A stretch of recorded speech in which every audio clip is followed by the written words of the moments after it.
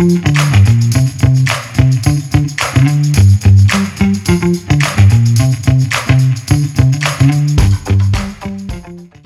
listening to The Running Public. From marathoners to mud runners, we all have the same goal: get to the finish line faster. That's right. This podcast is for you guys, The Running Public.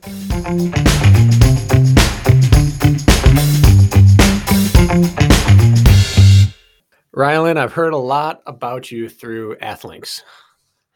That's the extent I know. I usually do some background on people. Because I knew almost nothing about you, I decided to come in totally blind. So Kirk knows a bit. I'm going to I guess, represent the audience here. I know nothing about you, and I'm just going to learn on the fly here. Sweet. There's not much to know.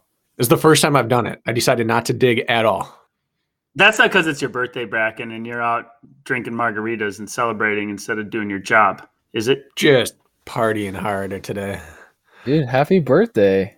Thank you very much. You know what I saw? I saw the OCR report gave you a happy birthday Instagram shout out, and I got none on Monday. And now I'm really disgruntled with the OCR report. Well, I was about to thank them, and I clicked on them. And in their bio, it says it said like the new leader in OCR news, bringing you the best podcasts. And so I just blocked them right away because they're going to put themselves over us. That's it. So Rylan, we're talking to Rylan. Is it Schadegg? Yeah, Schadegg. Schadegg, and we were just talking about where you're at. So where are you at right now, like location wise in the U.S. coming to us from? I'm a little bit north of Salt Lake City in a place called Kaysville. It's like in between Ogden and Salt Lake City in Utah.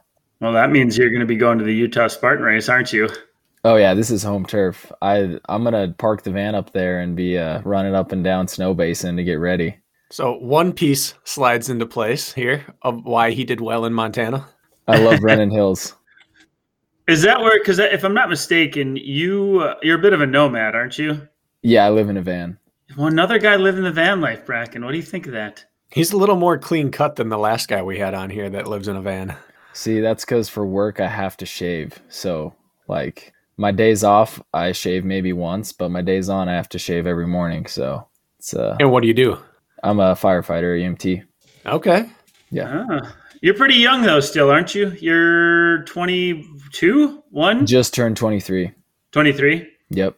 Firefighter. And you said your brother's a firefighter as well? Yep. Yeah, he just turned 26 yesterday. Or Does he share the van with you? No. This is his place that I'm at right now. Okay. All right. And how does one live out of a van and have a full-time job that requires you to be in the same place? You just live in your van in that city, or how do you maneuver that? So I actually have the perfect job for it. There's kind of a lot that happened in the course of 1 year, but I knew I wanted to be a firefighter, so I started chasing that. And around that same time that I was going through my first academy to get some certifications that were required, I started looking at the van life thing. And then I found out that the department that was interested in picking me up, they run a 48-96. So I work 48 hours straight and then I have 96 off. Except we have a lot of overtime, so I end up working more than that often. But I found out that shift trades are also a thing. So that's how I went up to Montana. Basically, you hit up a buddy that has the same position as you, and you're like, hey, I need this day off. Can I trade you for another day? So you might work a 72 or something like that to pay him back. But if you trade 2 of your days, you get 10 days off in a row. So it's actually perfect for van life because I go back to the station and we ball out on meals there. So like, I like to cook. So me and my best friend actually work together. And we monopolize a lot of the meals. So like we're having loaded salads with all kinds of stuff in them and like steak and chicken and rice and veggies like all the time. So we make good food at the station. And then when I'm in the van, I just make really simple meals for like 3 or 4 days. And then I go back to the station and ball out. So it's a good gig. And I shower at the station while I'm there. I sleep there. And then I just bounce for 4 days wherever I feel like going. My first question right away is, if you're on for 48 to 72 hours straight, where does training fit into that? Dude, so I'm extremely blessed to have the job that I do. Um, but that's the most frustrating part to me. So I am allotted about an hour and a half. You try and keep it under 2 hours, so you're not that guy that's always working out. If it's a slow day, I'll do more, but my station is kind of steady most of the time. So usually I try and get my station is very low on morning calls, so I try and get a workout in the morning. And I'm still learning. I'm still trying to adapt, but it's been almost 2 years since I've been doing this now. So I've kind of learned that I can stack my 4 days off super heavy with a lot of volume. And then what I do is I don't get good sleep while I'm on shift. I work at our night heavy station. So we usually get at least 2 night calls a night. Sometimes 4 or 5 if it's a really bad night, which means you don't really get sleep. So that's the hard part. But as far as working out, I can usually do day one, since I'm coming in fresh off the 4 day as sleep wise. I'll try and do a hard circuit. And day two is like a flex. If we get blasted at night, then I won't work out hard. If we sleep all night, by the grace of God, then honestly, I'm like, okay, maybe I'll hit it hard today. But that day two is like my flex day in the 6 day cycle I work. It's like, however I feel, that's how hard I go. Yeah. And then when I get off shift, it's an immediate 3 hour nap. Like I literally crawl into bed. I drive to a park, black out the curtain, the windows, like throw up everything. And then I just literally sleep for as long as I can. And then I usually wake up around like noon or 1. And I try and train as hard as I can so that I get tired again. And then I try and sleep as much as I can that next night. So yeah, that's kind of my life. That's unique. Yeah, it's not good sleep wise. I'm not gonna lie, but I'm trying to modify it to work, because I feel wrecked a lot of the time when I get off shift. But if I can at least get a lot of volume in, even if like I can't bring the intensity up, I usually sleep good that first night off for like a solid 9-10 hours, and then usually I'm recovered enough to hit the next 3 days pretty hard. So that's usually how it goes. So do you have to avoid doing anything too taxing on workouts when you're on shift, just so that you can perform? So like you don't have to, but it's a very good rule of thumb to be able to do your job if it happens. So it's a fair statement. Yeah. So you can't be crampy or no, out. you don't want to be cramping. So like Rylan's 23. He doesn't cramp yet, Bracken. That was me the whole last 3 miles of the Montana race, man. I was borderline cramping the whole time. It was bad. Oh man. Continue, sorry. Yeah. I have a kind of a rule with myself of it usually takes us about 5 to 7 minutes to change from like our regular workout gear or whatever into my turnouts and get to the fire or whatever call we're going on. Because if it's a medical call, like usually the hardest thing I do is just lift someone that's abnormally large off the ground. And that's only a couple seconds. It's not super hard. Or we carry them out the door on like a tarp looking thing. There's different ways that we move them, or a backboard, whatever it is. And then if it's on a fire, that's where it's really physically taxing. So I kind of have this rule: if I can't be breathing normal and feel very good that I can do my job within 5 to 7 minutes of stopping my workout, then I won't go harder than that. So that's kind of my personal rule. That seems logical. Yeah. How often I want to get to why we're talking to you today, by the way, after this little intro, but how often are you mid-workout and you're like, mother F, that call came at the worst time? Like, I imagine that happens more often than you would want. Is that true or no? I'm not proud of how many patients have had to deal with me dripping sweat when I respond on a call in the middle of summer. Like lately it's been getting bad because I think me and my best friend, he's also really into working out. He's going to hit the Utah Spartan as well. He used to be a gymnast, so he pushes me on all of the upper body stuff a ton while we're at work. yeah, we were on like attempt number 3 the other day of trying to work out. Like we got done with our warm up, went out, got back, did some chores, cooked for the crew, and then we went out for attempt number 2, warmed up, we're halfway through, and then we got called out again. And then by attempt number 3, we got it done. But it happens a lot. I would say like 50% of the time I'm working on getting my workout done, and then a call comes in, and whether it's serious or not serious, like it doesn't matter. You just go. So, like I show up sweaty on calls all the time. But that's just how you got to roll with it. So luckily it is a culture of like, if you never work out, you're not going to be able to be as fit for the job. So you are supposed to work out, and you're allowed to work out on shift, especially since you're there for 48 hours. But it's not everybody does it, but most guys do try and get a workout in. So it's not looked down on if you show up sweaty for a call, which is thankfully a very good thing for me. Yeah. So. I don't know you well, but I would imagine you fit the bill. You're fit enough to perform your tasks, I would imagine, based on some recent results. But I want to intro why we're talking to you today, Rylan, because you've run, I believe, 2 Spartan race weekends so far. Am I missing anything there? So I'm going to be 100% honest. About, I think 3 years ago, I tried one in like Lawlin, Nevada or something with my little brother. And I was a completely different build. I was a mountain biker at the time, and I had no idea, like 0 idea what I was doing, even less than Vegas.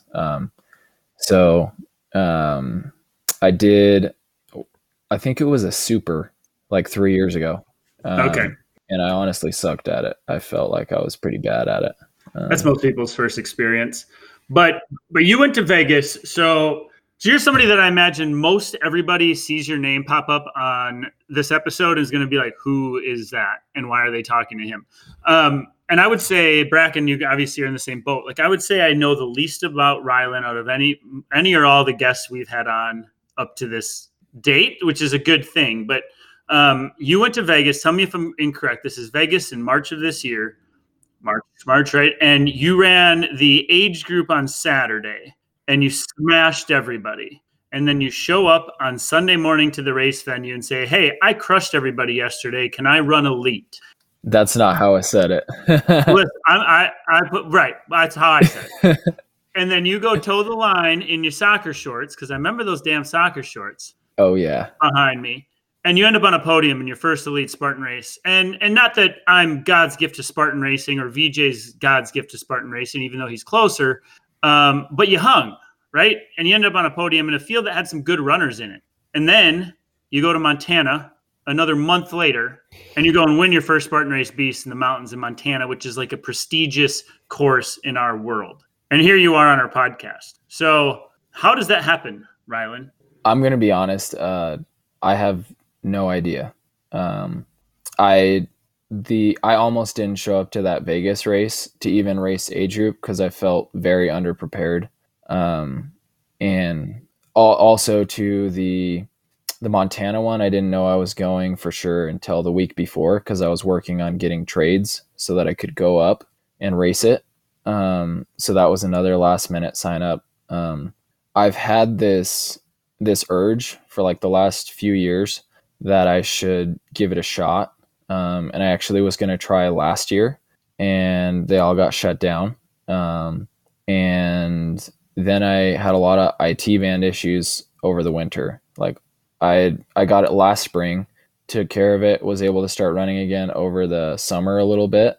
And then I flared up my other IT band this last winter. And finally started being able to run again in February.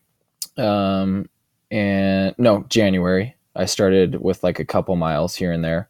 Then I went to Ecuador and actually ate something and got completely wrecked for a couple weeks and couldn't run very fast without my stomach hurting for like a month until 2 weeks before that Las Vegas Spartan.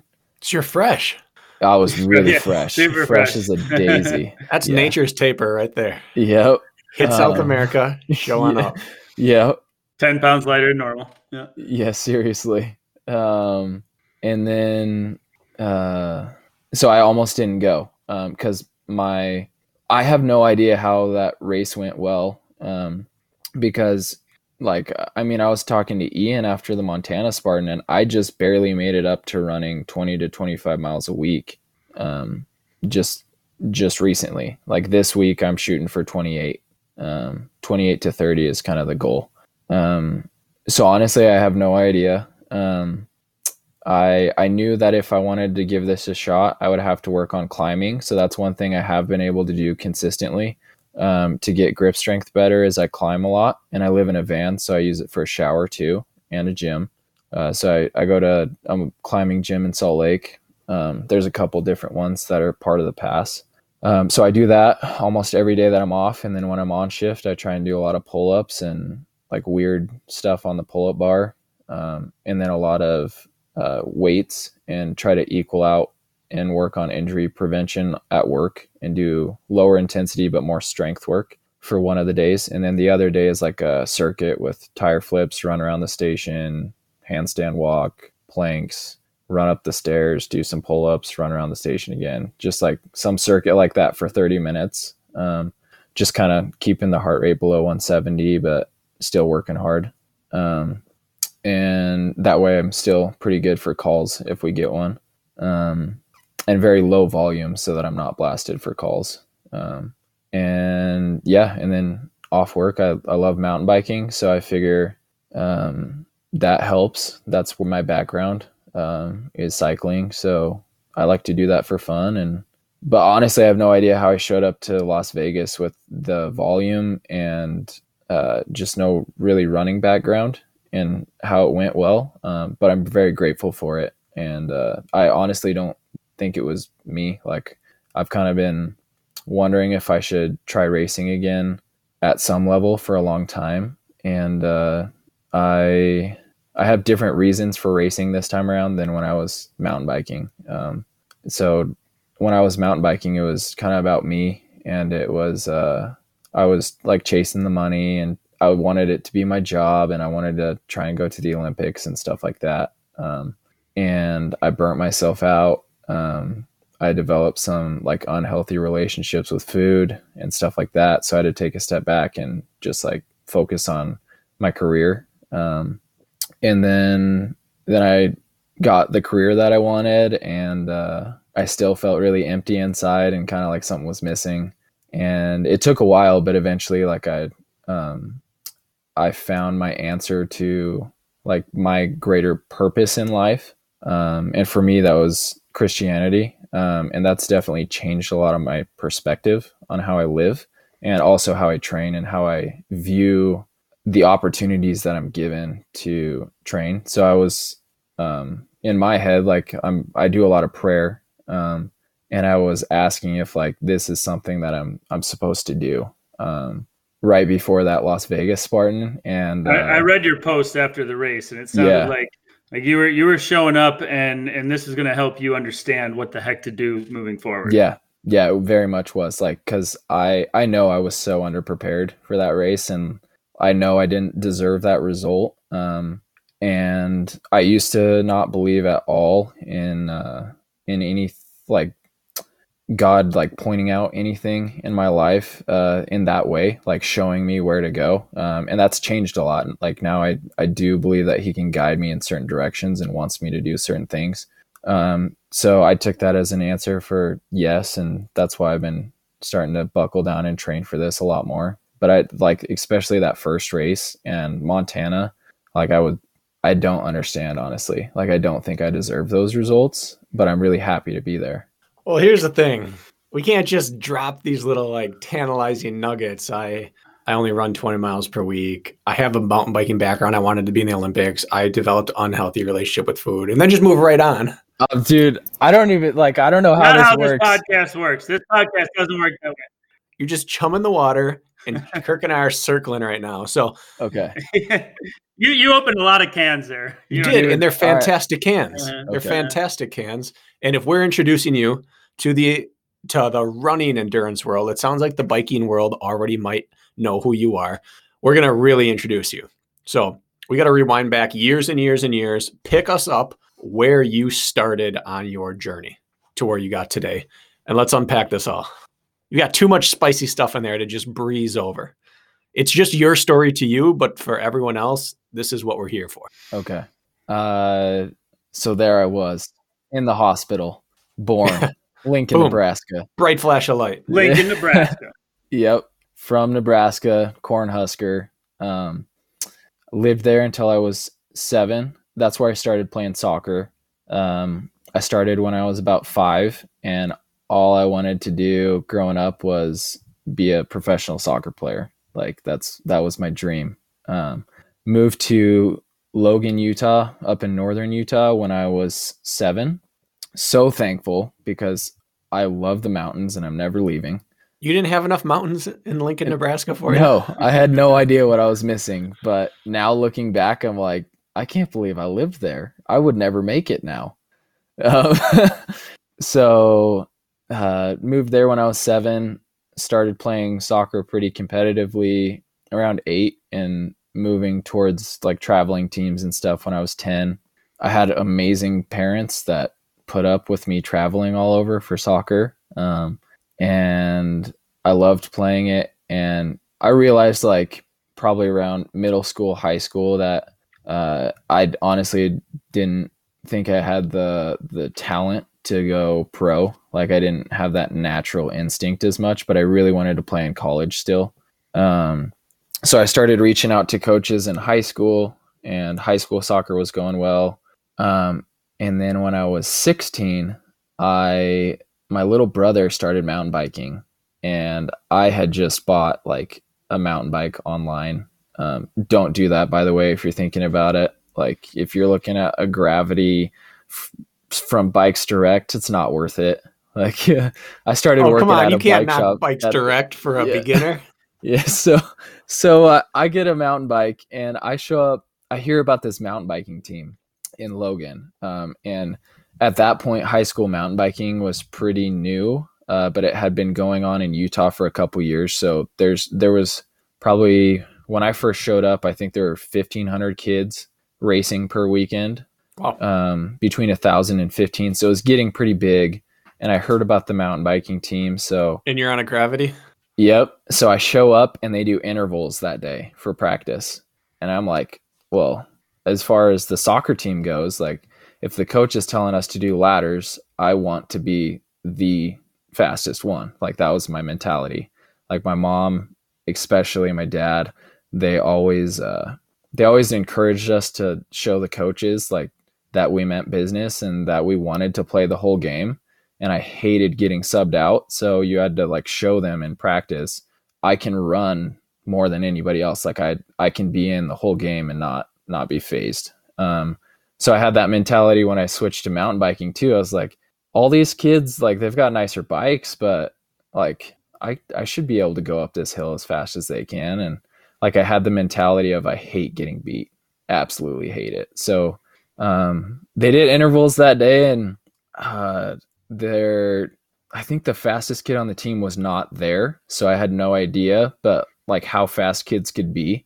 But the intervals went well, and the coach like saw what bike I was on and stuff. And he said I needed to race, and actually ended up going on our like Craigslist type thing. It's called KSL here, and putting together a bike for me. And I basically like bought old parts off him and then got some Chinese carbon frame for like $500 with a suspension fork on it, and then bought all of his parts and put together a race bike for like $800. And I had just started working at a bike shop because I had turned 16, so I got hired at a bike shop, and his name's Rick Weatherald. He has actually coached me through mountain biking quite a bit, and he basically took me under his wing, and I started racing mountain bikes and showed up to my first high school race, and I raced JV as a junior.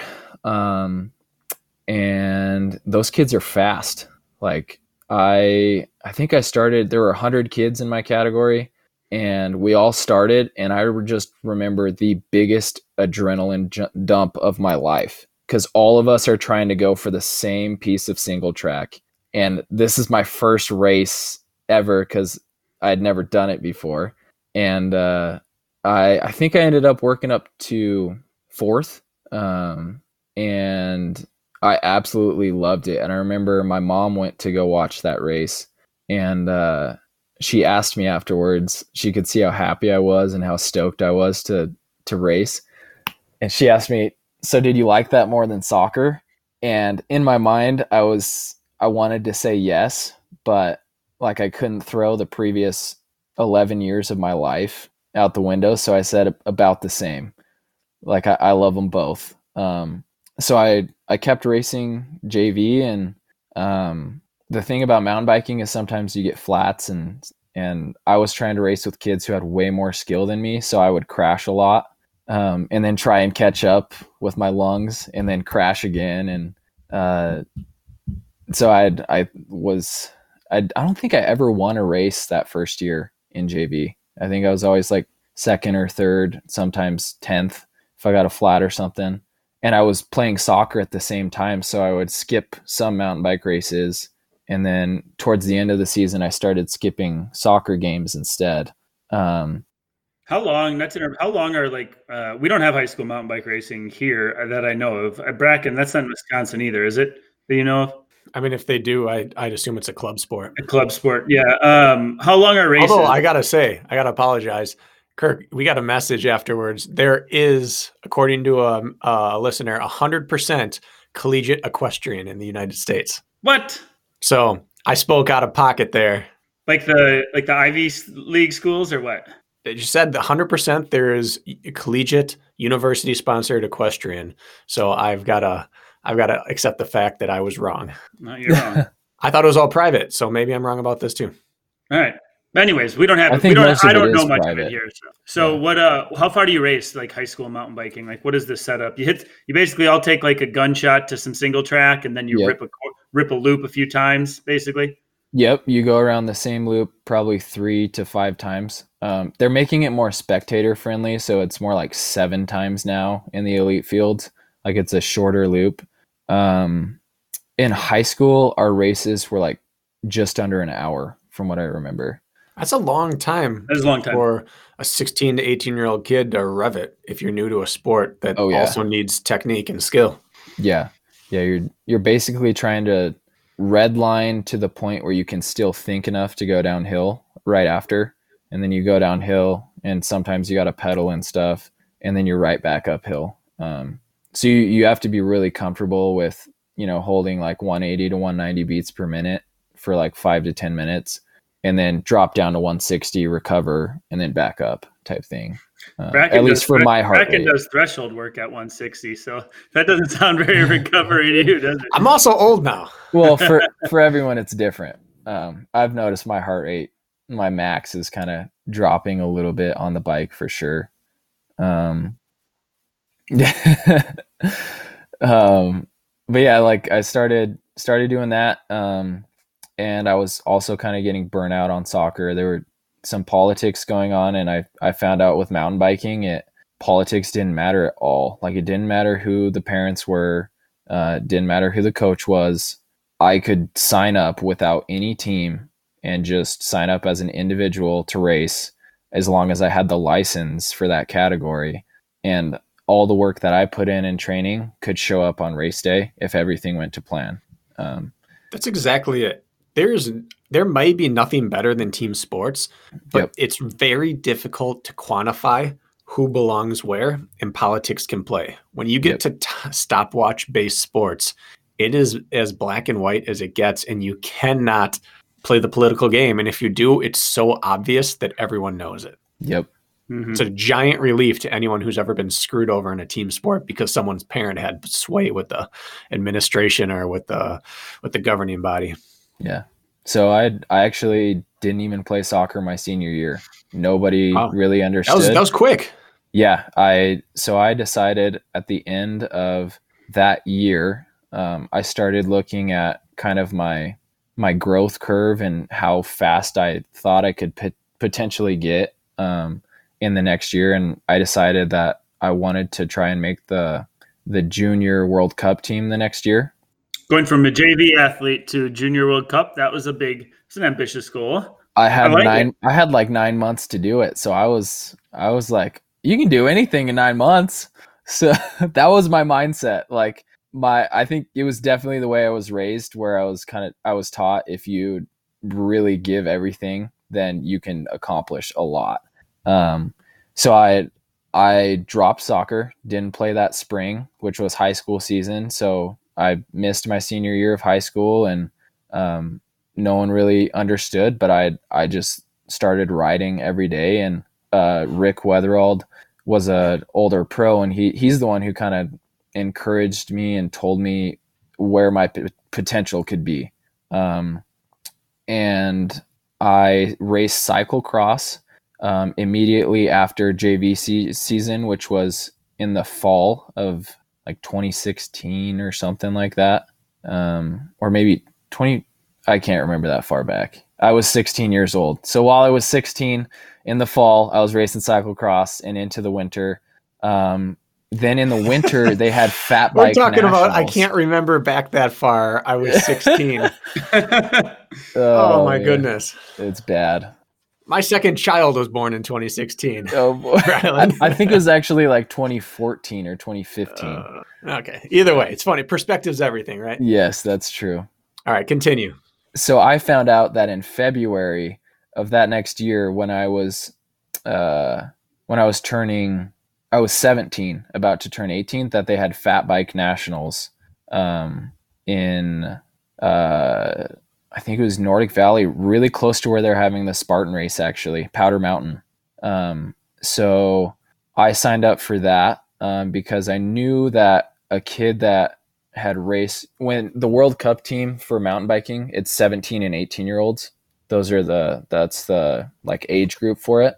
And I knew that one of the kids that raced the World Cup when he was 17, and we were all about to turn 18 and start racing, as the older of the 2 years that you could qualify.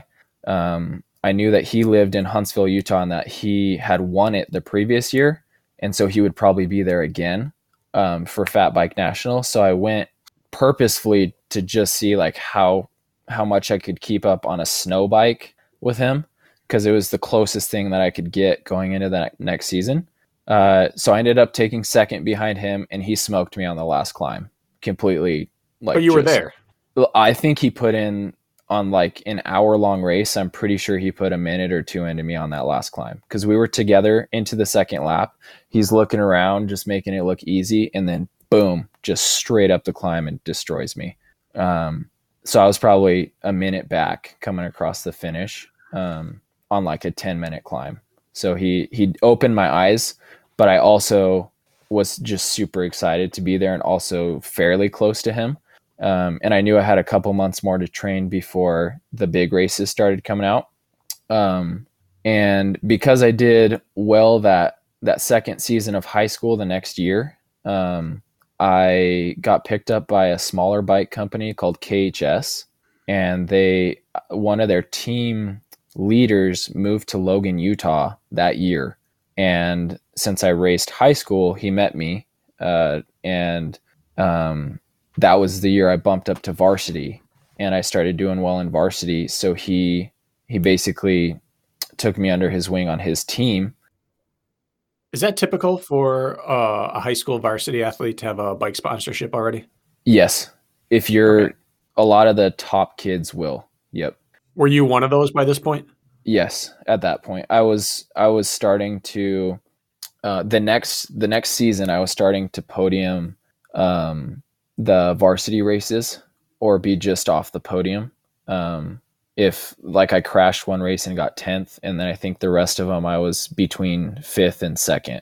I also never won a varsity race. And so that's when I got like a free bike. I didn't have to buy one anymore, which was super helpful. And I had a little bit of support to start racing the UCI races, which is like the world ranking races where you can get points to qualify for World Cups. So I went to California the following spring try and qualify for the World Cup team, because there's basically like 2 races at the beginning of every race season in You're California. talking Junior World Cup team. Yeah, right? Junior World Cup. So there's like 2 races in California every year that are basically the highest classification of racing you can do as a junior without racing a World Cup. And that's what the USA team uses to select their riders. So you're racing Europeans because they come over the pond, but you're really racing against your other US riders to see if you can get a spot to go back to Europe to a World Cup or something. And I think I was like 7th or 8th American at those races, so I wasn't fast enough. So they What do they picked take? they take like 4 to 5 riders Okay. over. So they took 4 to 5 riders over to Europe. So have you been biking for a full calendar year? Yeah, yet? about a year now. Yeah. 1 year, and now you're top 7, 8 in the US? On paper, yeah, for those races, at least the ones that traveled to it in the 17, 18-year-old category. So even if you wanted to downplay it, you're still someone that is in a ranking after 1 year of sport. Yes. Yeah. So you weren't wrong about your projected rate of improvement. No, I had a lot of encouragement and help, and my coaching was very solid. And I've always been interested in like exercise science type stuff. So I would do a lot of research, and all I did was go to work, train high school stuff, back to work, train high school stuff, sleep, like just over and over. I didn't have really any social life or anything like that. I just did what I loved, and that was racing mountain bikes. All my friends were from mountain biking and soccer, and that was about it. So you missed qualifying for Junior Worlds. What happened next? Then I went, so there's a couple months before that was for the World Cup team. So they would travel to the Junior World Cups, and then Worlds is at the end of the year. So my next goal was Nationals. So I just trained from about April until July. At the end of July, there's Nationals. And that was the Olympic year of 2016. And they were only taking, I believe, 2 riders to Worlds. So I figured I would have to be first or second at Nationals. Missed that again. I ended up getting 4th. So I didn't get that either. And then I was straight up to applying for my pro license after that. So after that, I raced professionally, trying to kind of make a living off of it for 3 or 4 years. How does one get their pro license in mountain bike racing? You send in your results. So since I did well enough as a junior, I just had to send them my junior results, and they just bumped me straight up to pro after that. I was technically a U23, but you get a pro license as a U23. It's just to ensure that there's no schlumps entering pro races, jamming up fields, and it's making sure that you've been checked off the list as you're supposed to be there. Yeah, because a lot of people can sprint for 20 seconds, and then if you have sketchy riders in fields of 100 to 150 people on bikes, all going for the same piece of single track, it's already so dangerous. Like, people go down almost every race hitting each other. So they definitely try and make sure that everyone should be there, at least in the UCI races. So you have to have a pro license for that. The idea of going pro, especially as a young kid, is obviously enthralling. Did you ride that way for a while, or did it just get increasingly more stressful to live that life and try to race for a living? I loved it for like 1 or 2 years. The frustrating part was, so as a junior, I was racing towards the front of the field pretty quickly, and I loved the pointy end of racing. And then I bumped up to pro, and I was racing mid-pack. So it was a huge shot to the ego. A big learning curve of just how fast people could be. And at that point, the quickness of my development slowed down because I wasn't a beginner anymore. So I really had to start working towards it. And I was still working part-time to full-time at a bike shop, and then going to college online just to try and progress that way as well. So it was a lot going on, but I loved the process of just waking up and training, and then I'd go to work, then I'd do homework, and then train again, and then go to bed. So really boring life to other people, but that's always kind of been what I like to do. That's the life most people listening are living, just so you know. So Yeah, sounds like a great life to me. Yeah. Other than the homework, I don't miss that crap. Yeah, I'm so glad that I'm not doing that right now. So what did you reach as far as? So you gave us a nugget saying basically you were a pro mountain biker and then you were kind of got out of it, so to speak. yeah, Or you've been transitioned. So what was the pinnacle of your mountain biking career? And then what made you transition maybe out of it? I think the pinnacle was probably my 2018 season. I was a second year U23, if I'm remembering correctly. So I was 20 years old, and I think I got the first year U23. I think I got 11th at nationals, and then second year, I had been cutting weight for a while to improve my power to weight ratio, and I did it a little too aggressively, and I think I messed with my hormones a bit, and I showed up and had a really good race until the last lap, and I flatted and dropped from, I think, 8th or 9th down to 15th that second year. And that's kind of what started a spiral of like a binge eating disorder for me. I remember after that race, like kind of going crazy with food, and I would always try and get light for a race. And then after the race, I would kind of have a reward system and eat a ton of food.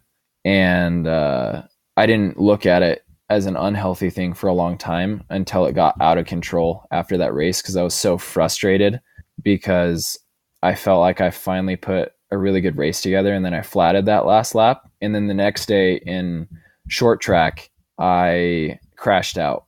So I went to West Virginia to race nationals and try and qualify for the U23 World Cup team, and basically didn't even get close in either one. And like the whole year felt kind of like a waste. And I started having like these episodes of just eating insane amounts of food and feeling super sick and not understanding like why I would keep eating. And like no one ever talks about that, especially dudes.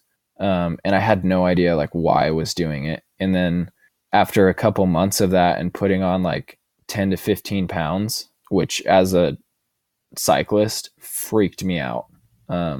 Then I would like try and not eat for a day or two, and then I'd eat a ton and then not eat and then eat a ton. And it was a really scary time period in my life because I had no idea what was going on. And then I started researching it and found out that it was like a binge eating disorder, and I didn't know who to talk about it with.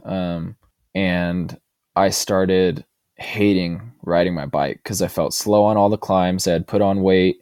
I had like pressure from myself mostly, but also like thinking about could I even line up sponsors for the next year if I might not race, because I don't feel like I want to race. And I really didn't know what to do. And one thing that was good that was going for me was I decided to go through my first fire academy and start working on that in my off season.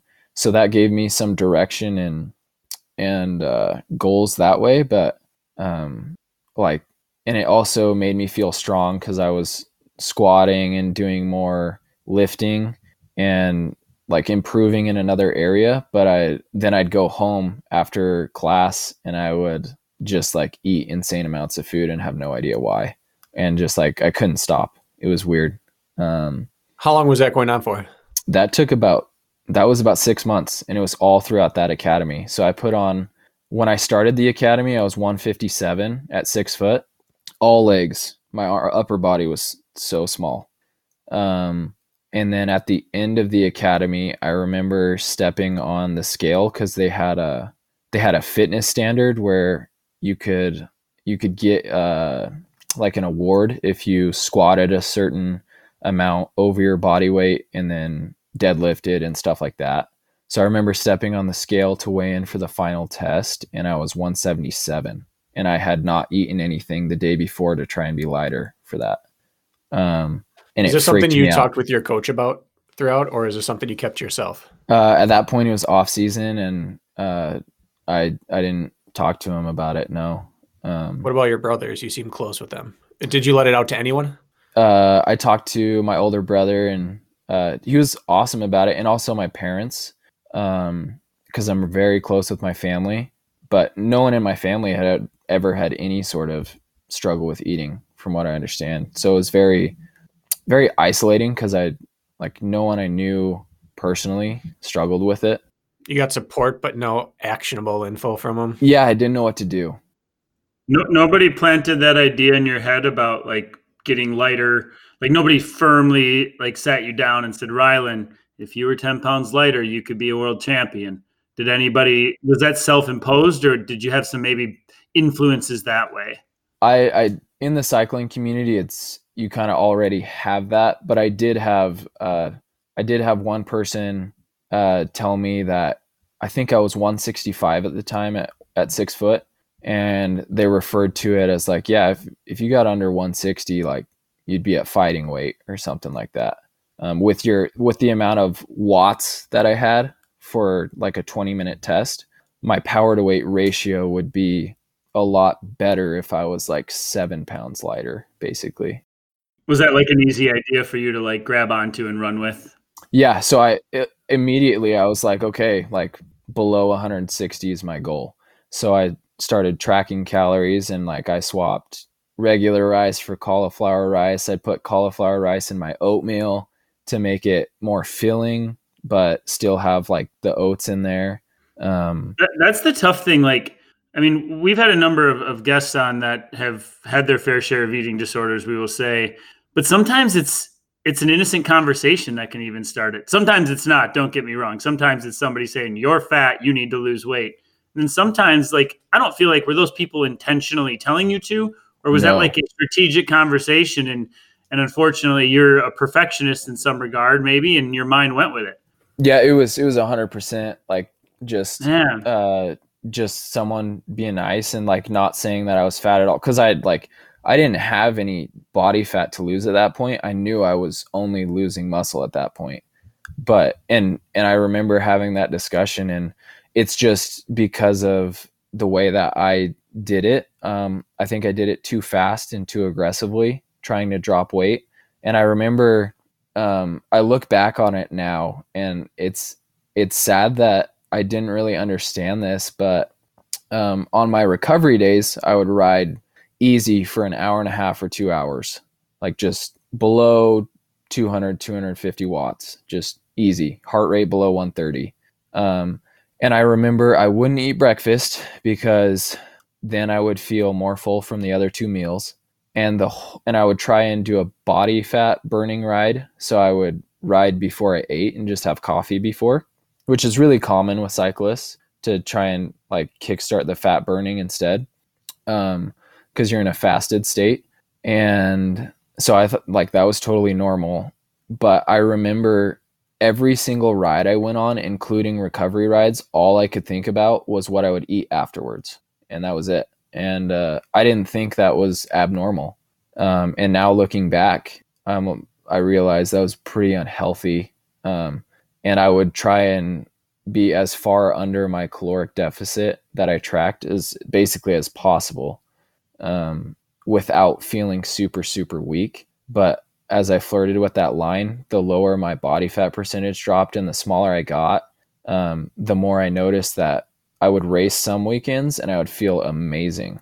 And then as I started dropping too low, like I'd have a race where I just didn't have it. And then the next race would go super well. And then I'd show up again and just like not have it, just nothing. So even though the number on the scale was going down and I was racing overall, I was racing consistently better. The consistency of every race, which I used to have, where I would pretty much feel good at every race and just stoked to race, gone. Like I would show up to probably 50% of races, and like I would have fun racing, but not nearly as much. And sometimes I just felt like garbage. And now I look back and I'm like, oh, it's because you weren't eating enough food. It's logical. It's rough and it's slippery in cycling because the entire world is predicated around dropping grams. off your frame, off your pedals, off your seat post, like your group set, everything you can do to shave grams, you do. And at some point, the only thing left is you. And it's real straightforward just to think, all right, I shave 15 grams off my seat post. That's fine. But when it's you, there's that emotional component and how you feel. Your seat post doesn't get fatigued. It cracks or it doesn't, but that's it. Like there's no swing of hormones or fatigue or chemical imbalance. But as soon as the rider's the last thing left, you're almost pot committed to finish off that process if you're a high level cyclist. And it would seem like you're leaving stones unturned if you've addressed every component of your bike, but not your body. And yet, as soon as you start addressing the body, it is a fine line between performance enhancement and destroying yourself. And I was always a bigger cyclist. Most other guys that I was racing against were like 140 to 150. And it was completely normal to see guys be 10 pounds heavier in their off season, and then they'd come in to race season. And we would even talk about it. I remember talking with my teammates about like how much weight they were dropping for the season. It was a normal topic. Like, oh, I'm like 150 right now, goal weight of 140. Like totally normal. You talk to your teammates at team camp and you'd be like, yeah, I've got like 5 more pounds to go to race weight. Totally normal. Because everyone knew that your race weight wasn't really sustainable. So you would gain it back in the off season, ride a couple months at over, like you'd try and stick to maybe 5-10 pounds over your race weight so that you could be a healthier person, and then you'd cut back for race season, and hopefully you hadn't gained more than 10 pounds because like it's hard to lose more than 10 pounds, so you can't let yourself go too much in off season. But as far as cycling goes, that's a completely normal thing to fluctuate 10 pounds throughout the year. And in running, Kirk, what would you say is our gold standard metric of who are you as an athlete? It's probably either VO2 max or lactate threshold. And what is it in cycling? What is the term that's always thrown around? It's watts power per to kilo. weight ratio. Yeah, watts per kilo. It's 50% of the golden formula for cycling is weight. And it makes sense for a machine. And it makes sense for a human body too. But unfortunately, it's the human body, not rather than the bike, and that's really, really difficult. When did this all come to a head for you then? Like it was when cycling meets I realize I have a problem with food, meets I'm not performing, meets I don't even want to get on the bike. Like what was your you said you found God. What was your coming to Jesus moment here with all this, so to speak? I wish I could say it was there. But what I ended up doing instead was focusing on becoming a firefighter, because while I was still in that academy, I had none of the certifications yet. I didn't have my EMT, didn't have any of the requirements for working at the department I now work at. And I got told I could go test for practice. So I went, because getting hired as a firefighter is sometimes a very long process. I didn't experience that. But for most people, it takes a year or two. And a lot of people have to work part-time before they get on full-time. So I was naturally thinking, when I got told I could test, even though I didn't have any of the requirements for their hiring process, I was like, okay, I'm literally going just to practice the test taking process so that next time I'll be better. So they had a physical test first, and I knew that was where my strength would be. So I just tried to go as fast as I could and get the fastest time out of everyone testing. And then after that, I got invited back to their mechanical aptitude test and personality test, and I guess those went well, and I tested well, so I actually found out that they were still considering me, and they invited me to the interview, which is like the last part. And I guess so they have a panel of like 5 either chiefs or captains, and they interview you to see if they want to hire you. That's the last part. And I actually ended up testing really well, and they wanted to hire me, but I had already signed with a team for the next year, and I was planning on going to Ecuador for 3 months, so I couldn't take the job because I didn't think it was even an option. So I asked them. And we're sorry to interrupt. We're talking, this is like 2 years ago, not even now. We're like almost to recent history here. Yeah, 2.5, 3 years ago. Yeah. Okay, got it. So you still haven't started running? No. Okay. Continue. We ran for PT in the academy. We would run sometimes. We would run sometimes. Yeah, and I started trail running that year a little bit because I didn't want to ride my mountain bike, and it was off season anyways. So I was like, I'll just go running. So like I would run once or twice a week on the trails for fun. And that's the same year I did the Spartan as well, right after the academy, that first one in Nevada. And so I turned down the job, but they asked which this still blows my mind and also a lot of my coworkers' mind to this day. They asked if they held a spot for me in their next academy, if I would want to take it. And at that point I was like, honestly, I'm not enjoying mountain biking anymore. I'm just going to kind of like limp through this next season and get my basic EMT because that was the requirement that I had to have before I got hired. So I'm going to work on that and just kind of hit as many races as I can on the mountain bike and kind of phase out. So I moved to Ecuador for 3 months because my parents actually moved there. So I wanted to like help them adjust, and it was my off season, and I knew I had a problem with the eating disorder. So I figured if I stepped away, and I just graduated that first fire academy, I had a conditional offer for a job. So I was like, if I get a job, I'm probably not going to do this. I've never heard of someone holding a spot for someone. I haven't either. I have no idea how that happened. Like you must have left an impression, obviously. It was crazy. No one at work has had a similar experience from what I understand. So me and my brother moved to Ecuador for 3 months. I didn't run there more than once a week. I was just training for mountain biking, but I knew I had like an issue with eating still, but it was at that point it was getting better because I knew mountain biking wasn't my end goal at that point. To interrupt real quick, what were your parents doing? You said you were living with your parents in Ecuador. They moved to Ecuador. What were they doing there? They moved to Ecuador to be missionaries to help bring groups like medical mission groups and construction groups up and down a river into the jungle of Ecuador. So that's what they do now, but COVID's kind of shut it down. But they moved there 2 years ago. And when they moved, I was like, well, this is before I start a full-time job. Like I should take advantage of this. I want to go actually enjoy riding my bike in another country. So I just do big rides in less intervals. And it helped me kind of like work past that eating disorder too, because I was eating a completely different kind of food. The ones I would usually binge on weren't an option there. So I figured it would be like a really good way to get away from that, which ultimately it was. So I spent 3 months there, and then I got back and started racing mountain bikes while I was going through a basic EMT class, and also working at a part-time at a bike shop. And I still didn't really enjoy racing bikes at that point, and I knew I had to step away to like fully heal from that eating disorder. I knew I needed to step away from a sport that required me to be as light as possible. Because for me, it wasn't about body composition. It like in my head, it was the number on the scale, and I was still like weighing myself every day and trying to drop weight, even after Ecuador. And I was like, I just need to step away. And that was really hard for me, but I had a career to focus on at that point.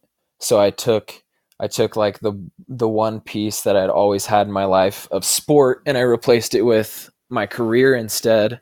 And that helped for a little bit, but once my department sent me through an academy where basically it was 15 weeks and they let go of anyone who they don't like. So it was with Salt Lake City, and I think there were 5 of us that graduated, but we started with 7 and they let 2 go. But I was very stressed out that they were going to let me go, and I had that to focus on. And we ran a lot in that camp, quite a bit. And then we also did a 1.5 mile test. I don't know why it's not a mile, but in the firefighting community, they have this 1.5 mile test. That's pretty standard in all first responder communities. They choose the 1.5 miles. I don't get it. I'm not really sure, but it's a thing. And so I remember at the beginning, I was like, I'm going to make a good first impression, and I'm going to go balls to the wall, and I'm going to throw down in this 1.5 miles. And there was another guy named Tony who was another super stud in this class, and he went out so hard. And I was like, I'll catch him in a little bit. Like, nobody runs that fast. And like a half mile into it, I started to reel him in, and then I had paced it a little bit better, and I pulled away, and I think I did an 8:08 in that mile and a half. Okay. Which I was stoked on. I'd never run that fast. Like, I hadn't timed a mile in who knows how long. So I was like, was that like 5:15 pace or something? Maybe like 5:22, 5:24. 5:20. All right, 5:20 pace. So I was just determined to make a good first impression. I didn't want to get fired. So I was like, this is one way I can do it. So the whole academy, like whether we were running up and overs or throwing ladders or pulling a hose line, I was like, I want to try and be the fastest. And that's why I love my job, because being fast is fun for me. Like, I love racing. I love racing myself. I love racing other people.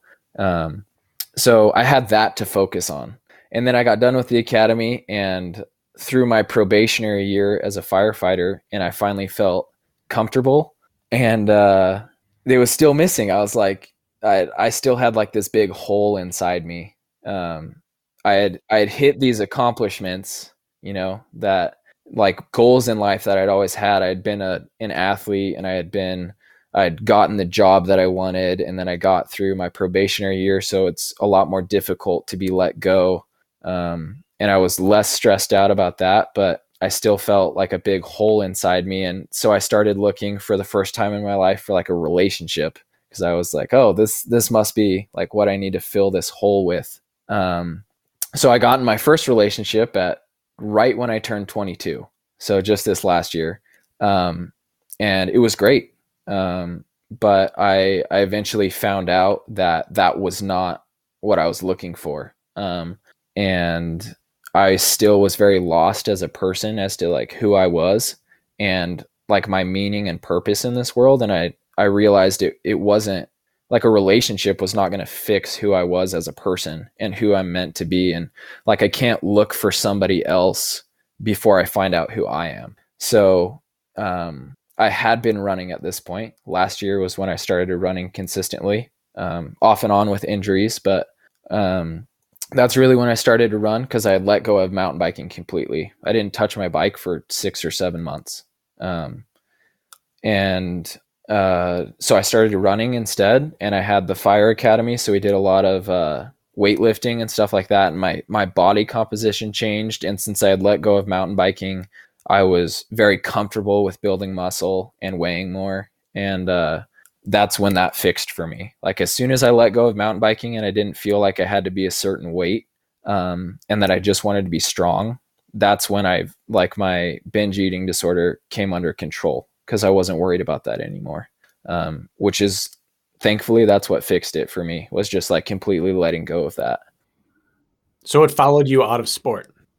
Yeah, it did for a little bit. But as soon as I quit mountain biking, it fizzled out very quickly. Do you worry about that creeping back in, being in a run predominant sport? Yeah, I do. Yeah. Because I 100% know that I could be a lot faster in the mountains if I dropped some weight, just because of running up and down hills. Well, you found the right sport. Yeah. Yeah.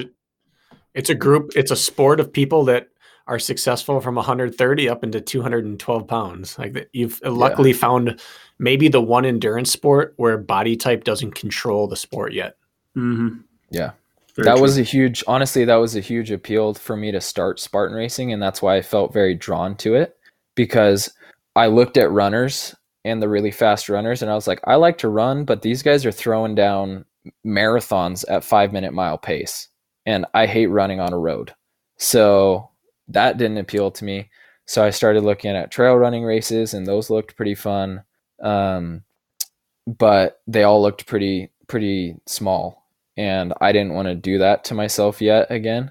So then I looked at all these Spartan racers, and I'm looking at, like, you have VJ, who I saw early on through Instagram, and he had like a pretty lean body style, but not cyclist skinny. And then I see like Hunter McIntyre, who's another person that'll pop on like an Instagram feed. And I look at this guy and I'm like, this guy's yoked. So I knew that I could still be like a body type that's pretty natural for my body, and hopefully still be fast at it. So that's one reason I was really drawn to Spartan racing for sure. So what are your guardrails that you have in place then? You're young, obviously, which means like you've seen life, but there's a lot of life left, and you know that relapse is a possibility. So with this new sport, your first taste in a while of back up on the podium and those old juices start pumping. What guardrails do you have in place for moving forward? So my biggest one is not to focus as much on losing weight. If I feel like losing weight will make me faster, which I honestly feel like if I lose a little bit, I could be faster in the mountains. But overall, I don't really know. That's more of like something I'd have to know through experimenting. But for me, it's not right now. I'm focusing on not making it a number on the scale like it used to be. It's purely on if I'm running faster or if I'm completing things faster. So if I'm racing better, then if I feel like I'm racing better lighter, then I would maybe try and get a little bit lighter, but it would be more of like a body composition of being more lean, not like a number on a scale. That's a goal. And then if I feel like I need to put on more muscle mass, especially up top, if I feel like I can win time, because I'm really interested in the stadium series, because I feel like that would play to my strengths a little bit. So if I feel like I could be faster at that, then I would honestly probably put on more muscle mass for something like that so that I can do the heavier things and the more explosive things faster. So for me, it's focusing on making it more about performance versus weight. That's my biggest guardrail. And then also knowing like who I am as a person now better, and not having the external motivation of trying to be validated by having a certain watts per kilo. Because now with my relationship with God, I already feel validated in who I am. I already know who I am. I know who I'm about. I realize what he's designed me for and what he's made me for. And I'm very thankful for that. And if I get 10th place or if I get first, it doesn't really matter. Like ultimately I'm racing because I want to inspire other people to get outside. And I also want to show other people that God's given them an incredible body to be able to do amazing things. And like, it doesn't matter what your result is as much as you can tell yourself that you're doing your best and you're being who you believe God has made you to be. So I don't really care about winning money anymore. Like I really don't care what place I get. For me, it's stepping on that side, like the start line now, and telling myself I'm going to throw down and I'm going to give this my best shot because I've been blessed with this moment and I'm blessed to be here. And I've been given this body and I want to go show people what it can do. Like I'm so thankful for this. And, like, I feel so lucky to be here again, and be able to race at this level. Is this a more recent revelation for you? You talked sort of about your purpose. It sounds like this is obviously you grew up in a family of faith that was pretty strong, but this revelation for you sounds pretty recent. How did that, like, how recent are we talking, and what was that revelation? It was February. It was February when I finally realized that the hole that I was missing was something that it was God for me. So were you one of those kids? You were kind of going through the motions with it for years, and then actually found like your real relationship. Yeah. I didn't really have off and on. Like I had a relationship with God growing up, but I was always really focused on athletics, and kind of that was what validated me as a person, was my like soccer and then mountain bike racing and my results through that. That was like who I was. And I didn't really, especially when that was taken away, then it kind of became like trying to be a firefighter. And then I realized that like that wasn't who I was as a person either. And then I was looking for it in a relationship, and I realized that wasn't what it was. That's not who I am. So I went through a pretty low point this last winter, and then February I actually headed to Ecuador for a month again to visit my family, and that was from about November to February was when I did a lot of soul searching and kind of put everything else on hold and made that like finding who I am a big priority in my life. And after 3 or 4 months of kind of studying different religions and different ways of thought and reading a lot of like weird books on philosophy and like moral philosophy and things like that, and just spending a lot of time talking to people that I respect, I finally found something that made sense to me and answered all of the questions for me of like who I am, why I'm here, what I should be doing, what I'm created for, things like that. And February was where it all started to come together for me. So it was super recent. Sorry, that's a lot. This is like, I wasn't thinking the podcast was going this way. We always bring it this way. This is how we do it. Listen, anyone can discuss training. Anyone can discuss goals and ambitions, but not everyone is willing to expose each facet of themselves so that everyone listening can benefit from it. And so we appreciate you doing that. Yeah. I this resonates with me a bit because I got unhealthy with racing from the racing for income perspective when I first went after it, trying to live the pro racing to cover my bills, and I had kids with it, and it became a massive stressor. And for a while afterwards, when I decided, it's not worth it anymore, I immediately got better because my restrictor plate was gone. Like my stress and my worry was almost I can't afford to blow up in a race, because if I blow up, like this is terrible for me. Maybe I don't make rent or whatever. And then when I was done with that is when I hit my most successful racing, where it was, I have a job now. And if I blow up, I blow up, but it almost removed excuses. I was able to go after things hard because it didn't matter if I blew up. So with you, this revelation, this filling that hole in your life, and now I don't race for prize money or sponsorships. I race to prove what I can do. What has that done with your actual race brain? I honestly am just there to learn and try and keep up with whoever is there. Has it changed your strategy or the way you attack a race? Since I didn't really have any experience with Spartan racing until after, I just knew it was something that I felt like God was pushing me to do for a very long time. But I was scared because I'm honestly still freaked out, because I know that if I'm not careful, a lot of the exact same things that happened with mountain bike racing are going to happen with this. So I was very intimidated to go race because if I'm going to race, I'm going to train and race to the best of my ability. And being like half-assing it is not really an option for me. So I was very scared to start racing again, and I still am, because I'm afraid that I'm going to allow the eating disorder to creep back in, the idea that I have to win prize money to be able to afford something, or like I don't have to pay rent right now because I live in a van, but to like be able to buy food or whatever it is. And on course though, I like that those fears are valid, but on course specifically, has it changed your ability to empty the tank or to get tenacious? Like if you don't care about winning anymore, mm-hmm. Do you still hate losing, or do you race differently out there? Now it's more about myself for sure. Especially since I don't know the people that I'm lining up against yet. Mm-hmm. I have no idea what their potential is. I remember someone right before the Montana race was like, "Oh, Ian's here. Ian's going to race."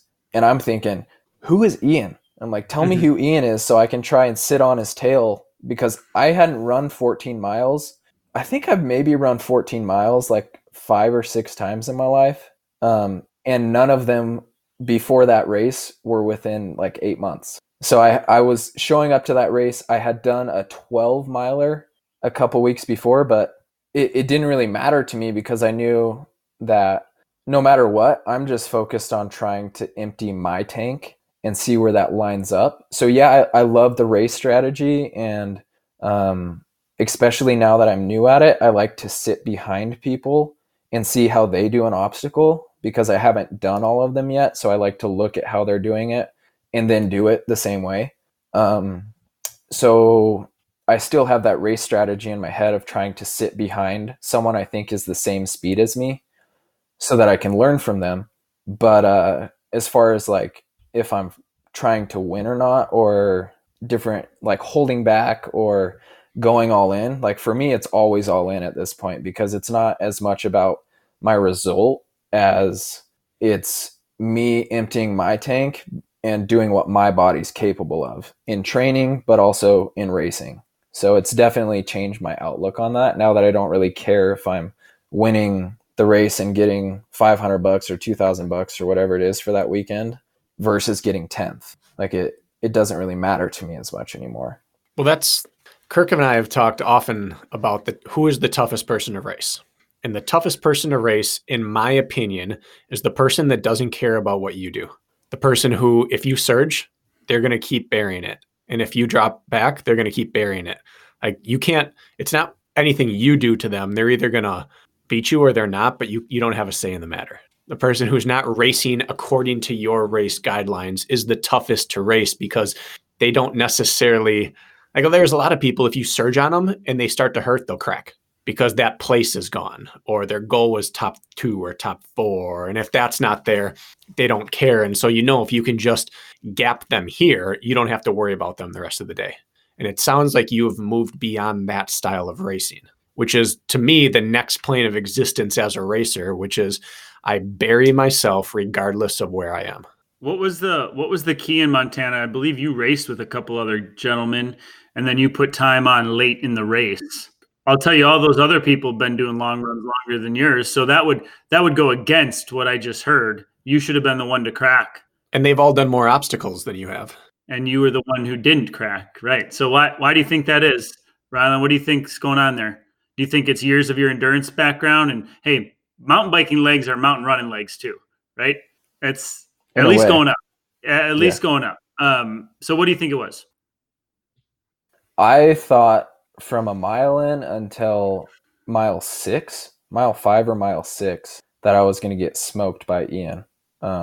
And why? He on every hill he was running, and I was power hiking because I knew that I hadn't run that long. Mm-hmm. So early on, I was like, if I can power hike as fast as he's running or slightly slower, I know where my heart rate's at, and I know that I haven't run this distance, so I know I need to hold back. And with how fast he was going the first 5 or 6 miles, I was slowly losing him. So I thought for sure he was gone. At one point, he was out of sight. I don't know how many seconds he was ahead of me, but there's that saying in mountain bike racing, out of sight, out of mind. Like if you can get out of sight, there's half the battle over. In Montana, does not have great lines doesn't have line of sight. Yeah, yeah. So yeah, it's a very dense forest. Yes. And also the terrain was so rugged, I knew that would feel like more miles than I had done as well. And it was super steep too, just constantly up and down. So I immediately started gearing down on the super steep sections to power hiking, because I do that a lot in training when I'm doing bigger peaks. So I was like, I'll power hike and kind of save some in the bank. And if I lose a couple seconds here and there, like it's okay. I'm new to this. Like I'm trying, I'm doing my best. So I figured in my overall race time, it would help. And then we started hitting some faster single track and downhills, which I really love downhills. And I started reeling him in a little bit, and I was back to like 10 seconds behind him. So I just stayed there so I could watch him. And I remember we did like this upside down rope obstacle thing. Mm-hmm. I don't remember what it's called. Tie road traverse, I believe. Yeah, that one. That's how you know you're new. Upside down rope climbing thing. Yeah. Well, I lost a ton of time on it. Ian also said after the race, he was like, dude, you lost like 10, 15 seconds on that. Because I asked one of the volunteers how to do it and what the rules were. And then I did it, and he was like, gapped me by a ton because I was like maybe 5-10 seconds behind him, and then all of a sudden he was 25 seconds ahead again, and I was like, dang it. Like, Rylan, my second race ever was the World Championship in Texas. Oh, dude. And I failed that obstacle 3 times and was booted out of the race. Are you serious? Yep. It was a 3 and out that day. Yeah. How'd you fail that obstacle, Dragon? How? Yeah, how? I was out of grip strength. I couldn't support myself. It was the second to last obstacle. It was like 40 degrees and raining. I had never done any of this stuff, and I fell off 3 straight times, and I was DQ'd 50 meters from the finish line. Dude, I'm so sorry. I feel your pain on the first time you see some of these obstacles, you don't know what you don't know. And we usually choose not the fastest or most efficient way through because we just haven't seen it. No, what I hear is I hear a gentleman who knows his body better than he thinks he does and who managed his effort very, very well. That's what I'm hearing. And I think your years of endurance, training and competing would be part of that. It's someone who knows her body. And in a long mountain race, I'm going to say if you've never done it, erring on the side of caution only serves your benefit later on. So where did you take over the lead then? How did that happen? It was in the after that Tyrolean Traverse is what you called it, right? So after that, we ran a little bit longer, and I got closer to him again, and I could tell that I didn't have a ton left in the tank. But we had the obstacles coming up, and at least in the first grouping of like the main obstacle area, I had done all of those ones in Las Vegas. I think of the first 3. So you're an old pro at it now. No, definitely You've already not. seen it a whole 2 times. You're set. But, yeah, I'd done it twice. Mm-hmm. And I remember thinking, well, if I can not lose time on this is going to help because we've only got like 3, maybe 4 miles left in the race. And Ian looked like he was breathing so easy. He looked like he was running really well, and I was dying. And we went through those obstacles, and I flowed through the slick wall with the rope on top of it.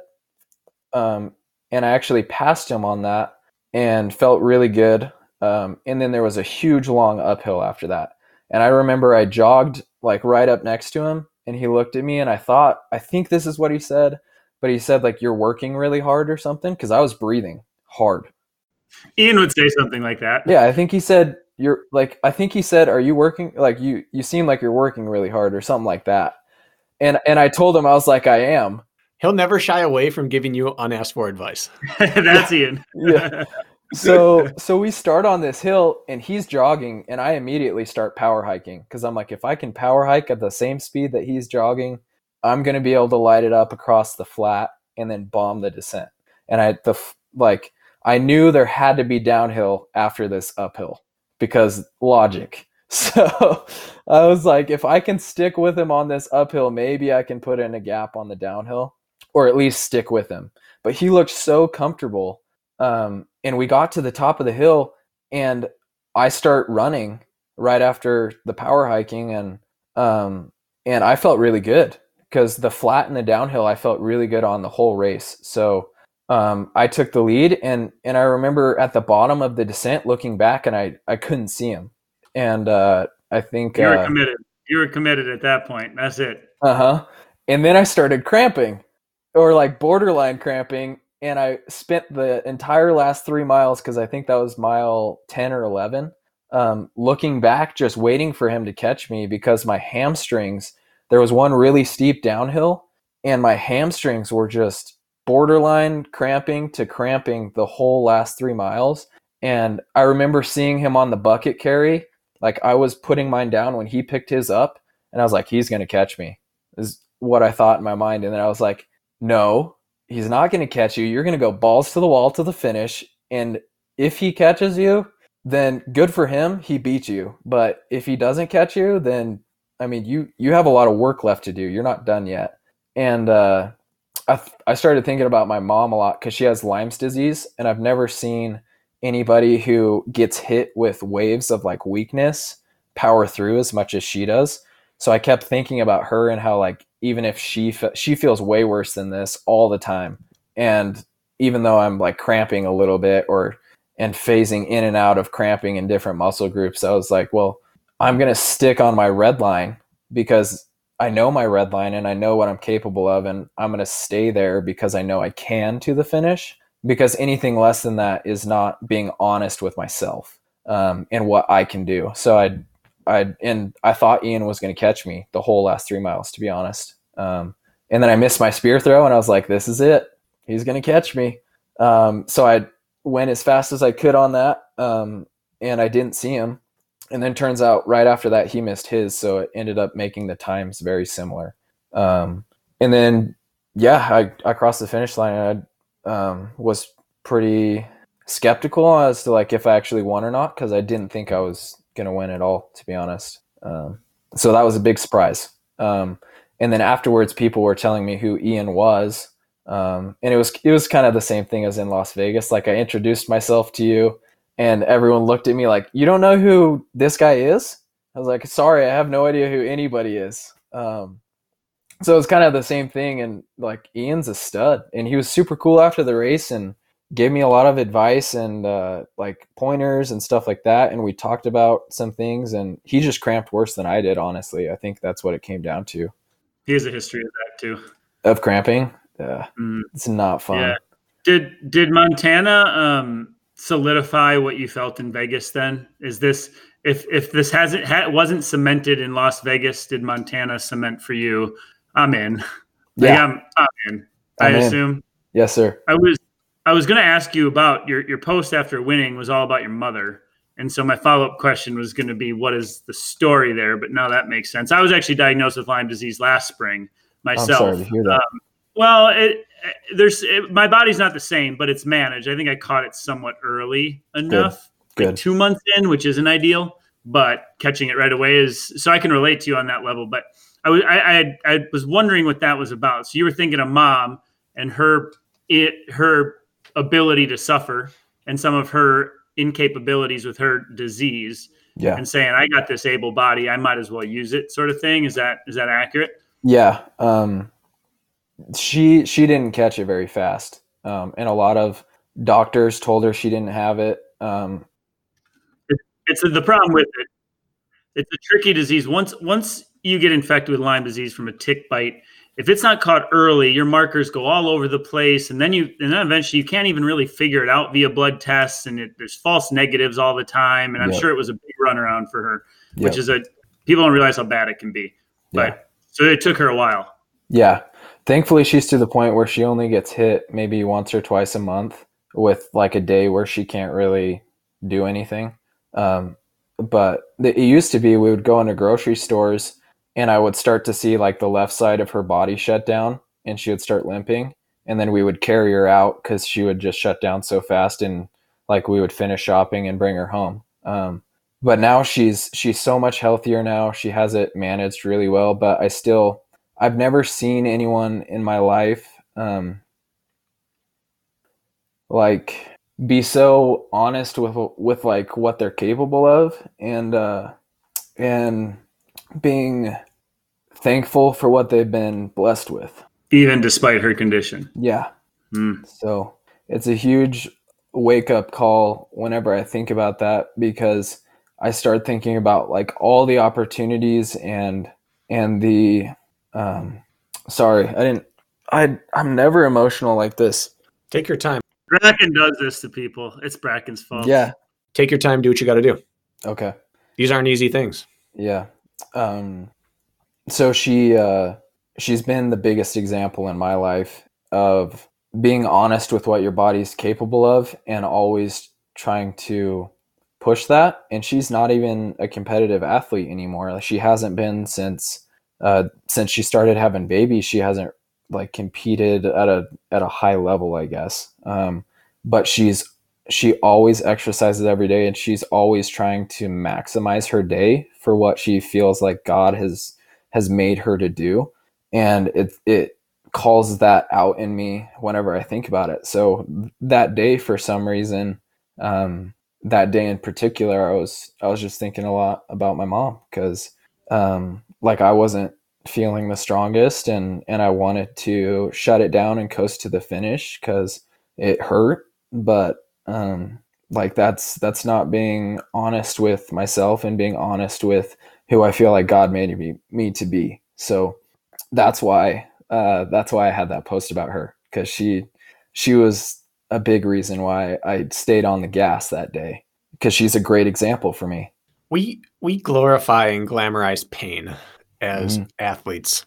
especially as endurance athletes. I was, the tougher athlete who can absorb the most pain. But once you've seen real pain in life, you realize that there's nothing you can do to yourself athletically that can compare to the unasked for pain that life and nature can give to someone's body. Yeah. Like lactate buildup, oxygen debt. It burns in a way that is almost laughable compared to what people truly go through medically. And it changes your decision on course to, all right, I chose this. Like I asked for this. It's self-induced and it's almost fake. It's almost like a veneer of pain compared to like what you get when you're actually sick. It's just the crust of a real pain. We're unfortunate to see loved ones go through it, but we're fortunate to get a perspective of what actual discomfort and pain truly is. Yeah. And when you're out there suffering the most, you get stripped down to your raw self and your mind goes to where it needs to or should go for strength. And obviously that goes to your mother. Yeah. And we know the finish line ends it, or DNFing ends it. We have the ability to just say, all right, it's over. And in true pain, you don't have a say in the matter. And you're again, people are going to get a lot out of what you're saying. And this is another one of those little reminders to people that maybe we just need to maybe relax on how tough we think we are sometimes, because we chose to do it. We signed up for it. And there's nothing you can sign up for that hurts as bad as the things you don't sign up for in life. Yeah. So what I want to know is that, so you mentioned a couple things. I want to get to two things. I want to get to your training and I want to get to what your plans are this year in the remaining 20 minutes. Yes, sir. I have a 4-hour drive to make. I have a 50K trail race tomorrow. So I have a drive. So I got to get out at a certain. Kirk's first ultra. You're going to crush it. And guess what? I ran 18 miles last week and I'm getting total. So I'm getting something with you, Rylan, is I've managed to run pretty damn fast off of low mileage. Okay. I think I ran 15 miles the week before Vegas, for example. Wow. Yeah. So I got a formula figured out, and obviously you must have something figured out too. And so I want to dive a little bit into your philosophy with training because one, you haven't been running that long, and two, you're not running that much, and you're kind of on my protocol here, which I can admire and appreciate. So how do you approach your training being a lower volume athlete? Who's coaching you? Are you self-prescribing? Is there a method to your madness? You don't see many people without knowledge of sport or training show up and win their third Spartan race against a decent field in the mountains. So there has to be some understanding of the body and training. So I just want to hear what you're doing is what I'm getting at. So like I said, I really nerd out on exercise science type stuff. And I have a lot of background of being coached and then also coaching others in the mountain biking world, in cycling. So I've taken a lot of the same principles.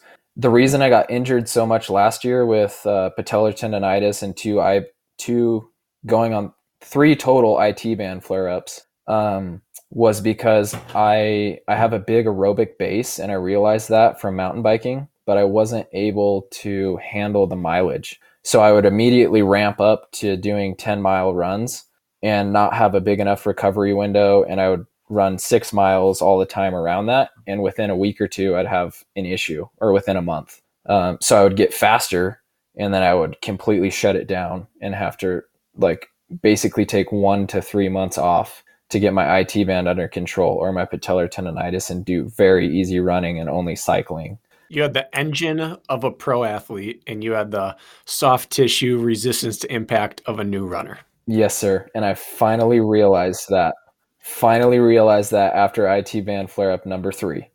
I was like, you know what? I got to do things differently. So then I started looking at previous weeks, because I have everything logged on Training Peaks, and a lot of it's on Strava, but Training Peaks is where pretty much all of it is. So I looked at the mileage that I was able to handle pretty comfortably, and I was like, okay, I should start around 18 to 20 miles a week. So that's what I did right before Vegas. Was I think 2 weeks before I did an 18-mile week, and then I started feeling my patellar tendon creep up. So then I shut it down and ran like 10 miles before Vegas or something. And the rest was mountain biking. So now what I've done leading up to Montana and then post Montana, besides catching up at work and doing a lot of circuit training because I'm at work, paying back trades, is I do, if I'm going to run, my idea is I should run fast. And if I'm going to be racing on trails, I should run fast on trails because that's what I do when I'm racing. And since I can only handle 20 to 30 miles a week right now, 30 being the absolute high end, eventually I would like to progress beyond that. But right now that's where I'm at. So what I do is all of my runs, except maybe one a week, that's only 3 or 4 miles long. Every other run is, I have one long run that's fast, 2 interval sessions or time trials, one of each usually per week that are fast. So I have 3 quality sessions. One of them's a long run that's pretty fast. One of them is a time trial that's pretty much all out. Of what duration? Usually it's a 5K, like a high tempo 5K. And with a mile warm up and a mile cool down before and after, and some accessory work. And then I have one interval workout, which is either 400s, 800s, or 1 mile repeats cycled at different times. Like I just kind of pick one and go with it, depending on what I feel like my body can handle. All of them are done on the trail. All of them are done on whatever I feel like I can improve on. So if I'm doing the 5K, I try and do it on up and down terrain that's technical. And I have different routes where I can kind of keep track of if I'm getting faster or not. And then the repeats, I've started trying to do them uphill now, with downhill recoveries, because that's what is going to simulate Utah. And then the long run, I just pick whatever I want and I'm just having fun and keeping the heart rate ramped, and trying to keep it consistent throughout the whole run. And then the rest is recovery and circuit training. Rylan, this sounds extremely familiar right now. Oh, yeah? This is exactly how Kirk DeWint is training, minus as many time trials. I'm running 3 times a week, and every time my shoes are on, it counts for something. Then I cross-train, very easy recovery effort in between. And I'm just as fit as if I were running every day. Do you hop on the bike right after your runs too? I just fill my days in between with the bike. Got it. That's what I do right after, because I want that aerobic volume. So usually if I'm off work, this is off work training.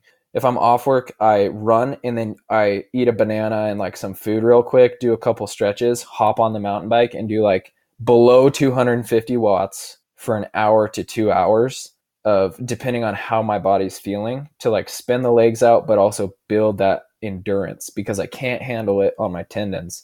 So I'm like, why don't I just, trick my body into thinking it's running more, basically. So you're putting in 1 to 3 hours of aerobic work almost every day? Yes, sir. And then I do hike and flies. I'm into speed flying. So I've found it's a great way to build my aerobic engine going up and also carry extra weight up the hill fast and then not get the stress coming down because I fly down. He literally flies on. I want you to tell people about this. So it was your birthday recently, in the last month, maybe. Mm-hmm. And on our last podcast episode, we talked about Bracken's best week ever and Kirk's best week ever. And you did your best birthday day ever recently. And that's when I saw this post and I was like, this freaking kid is a bad ass.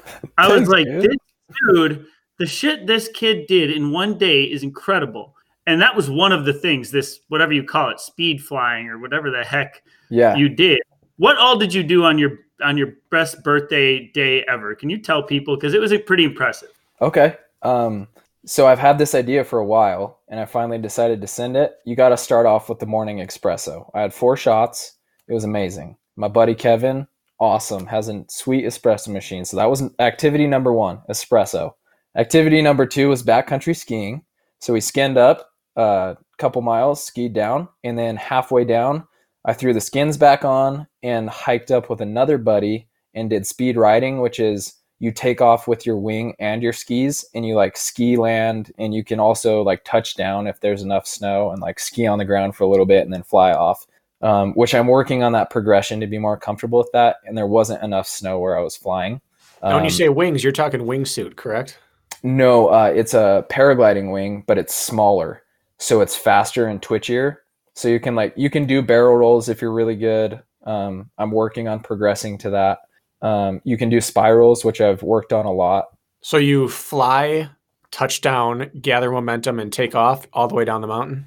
Yeah, so basically you take off with the wing behind you. You ski down and it inflates the wing above your head, and you brake check it and you basically ski off the mountain. And then you're flying, and then if you want, you can like throw a gnarly turn and then touch down and ski for a little bit, and then coast up and then throw a spiral and touch down and ski for a little bit.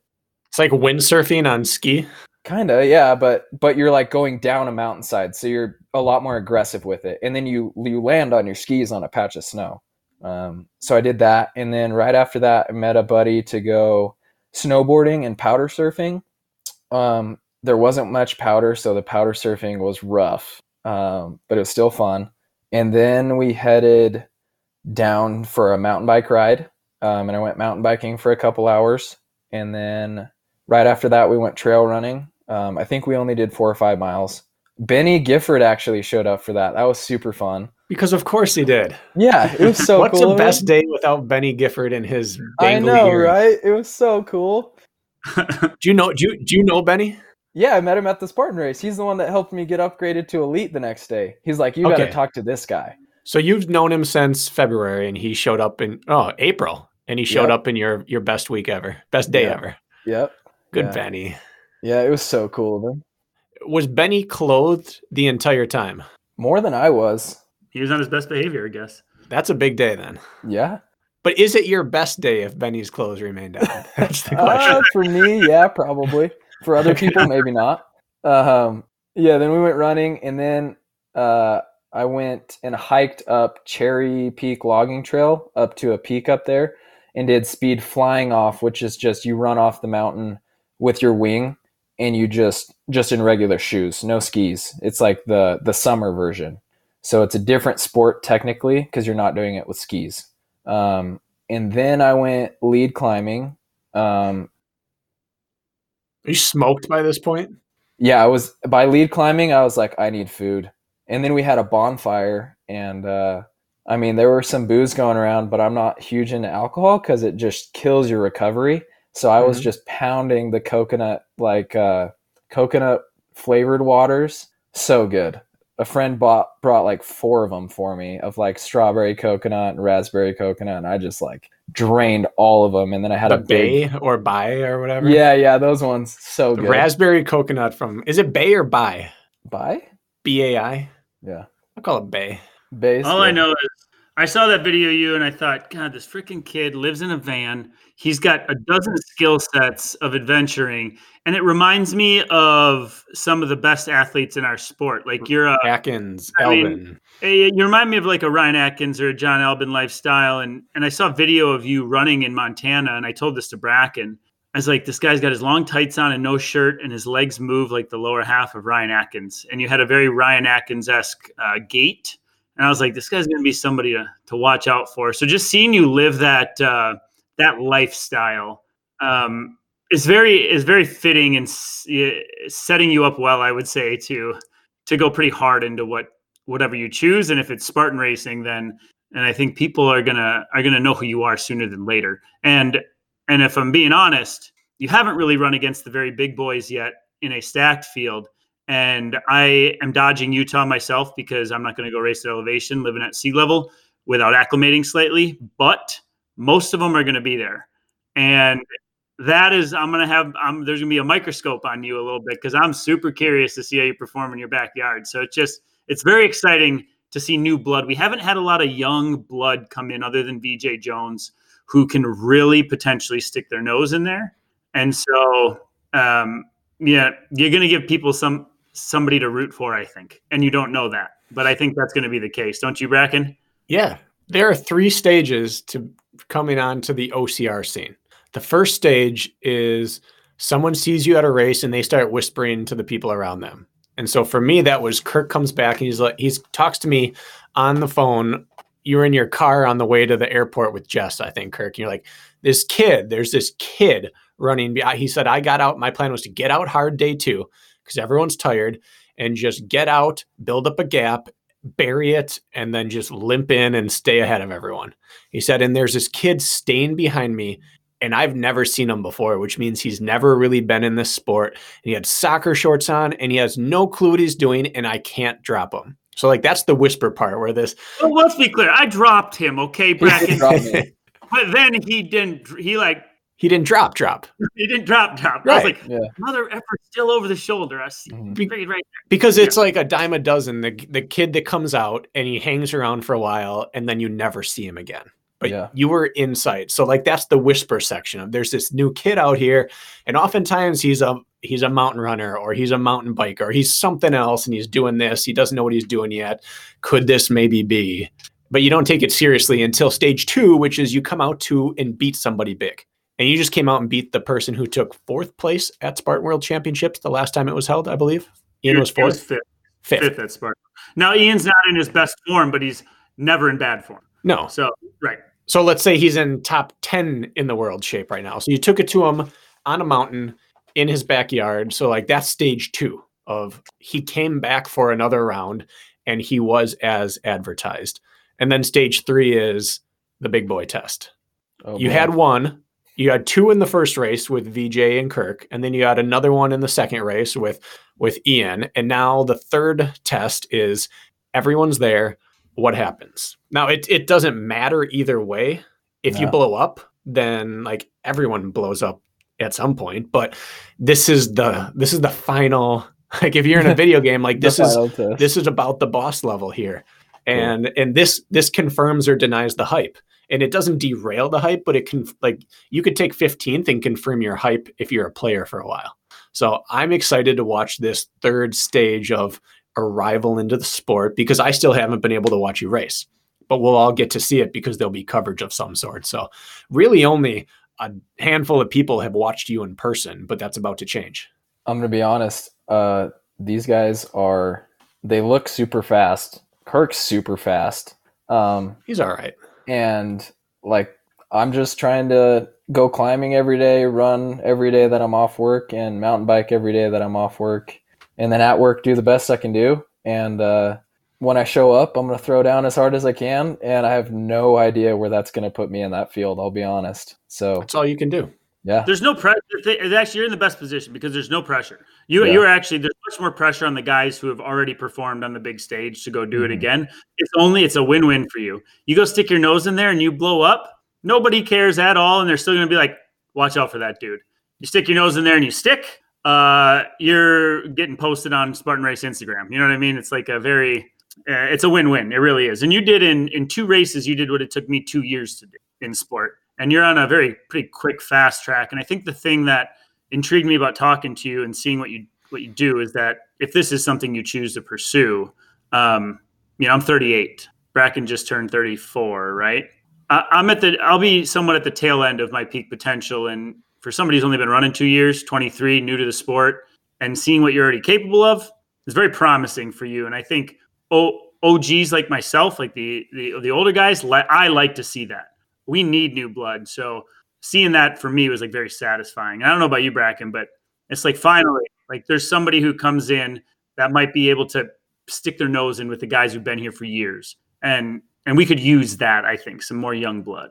Yeah. Yeah. We want to leave the sport in a better place than we found it. Right. Mm-hmm. And part of that's us, but a lot of that is just who comes in and follows. And you're checking some boxes that aren't supposed to be checked when you're young. The first is mountain acumen. Like you're supposed to learn how to run hills when you start approaching 30. Like you do your track stuff and cross country in your teens and 20s, and then you get steep. You want a mountain beast right away. You're not supposed to be able to finish off long races with good, strong obstacles, but you gapped in through the final big gauntlet and big climbs. Like you're not supposed to do that young. And altitude's supposed to be like, it punches you in the face because you've never been at altitude and you go up and race and it's this huge, abrupt, like brick wall, but you live in Utah and you ski and climb big mountains. Like you check too many boxes early on for this to be a flash in the pan, unless you decide it is. So again, we're excited when youth comes up and then is justified, because our sport is an awesome sport, but a lot of people don't try it. And a lot of people don't come back after the first time getting slapped around by it. Like that first time in Laughlin years ago where you didn't come back, that's the typical story of a talented young athlete in our sport. The fact that you're back is exciting for us because the people that come back for more are the ones that stay for a long time. I'm excited. No pressure, Rylan. I've honestly, like, being completely honest, I have felt for years that it's something that I'm meant to try and do. And it's just been a matter of life lining up with that. And right now, I'm just super grateful that life is allowing me to do this. And I plan on running with it for as long as I can, until God shuts that door for me. And I don't know how long that's going to be, but I do know that right now it's something I'm meant to do. And it's something that I really want to chase. So I'll be here until that door closes. Well, Utah has produced more national and world champions than any other state. I don't know what that means other than that it's a good place to be from. I love got it. Mountains, you can get long and steady, you can get steep and gnarly, and you have altitude. You're young, you have a background of building up your lungs and your legs, and it seems like you have the temperament for this sport. So I guess this is our welcome, and let everyone know that this is real. Let's go get after it. I'm excited. Thanks, guys. And in a couple of minutes, can you just tell us what your racing plans are this year? But for that you know of anyways? So Montana kind of changed it for me. It changed the way that I was planning on doing more like trips to Norway and stuff like that, or like trying to travel a little bit more this year. But I do really feel like this door's opening for me and that I'm being pushed in this direction. So I started looking at tickets to Abu Dhabi because that'll give me a long time to train. And I've never been there, so it'd be cool to go. So I'm starting to look at the tail end of the race season because I know that, like, yeah, I'll show up in Utah, but I'm not so naive as to think that these guys that have been doing it for years are magically going to not be as fast. So to be honest, like, I'm more looking towards the later half of the season because I have a lot of endurance to build if I want to compete in beasts. If I want to be good at beasts with the fast guys, I need to be able to hold a fast pace in between obstacles consistently. So I'm more focused on the tail end of the season, to be honest, like Tahoe and Abu Dhabi. And also because I love the process of training and I don't want to feel rushed. So because I don't want to feel like I need to ramp my mileage up, because I'm the typical person that I'm like, oh, I feel like I could be good at this in 2 months. So I'm going to go straight to running a marathon every day. Like if I felt like I could handle that, I would, but I know I can't. Like for me, most of my runs have to stick around like 6 or 7 miles right now with one long run a week. That's what my body can handle. And so I'm slowly going to build and hopefully slowly get better at the beast distance. And then also focus on some sprints. If I can make it to like a stadium, that'd be awesome. So I think I'm going to try and do the stadium in Phoenix because my grandma lives down there and I have that 4-day off work. So I think I'm going to try and do that. I'm working on getting trades for Utah so that I don't show up on zero sleep. That'd be good.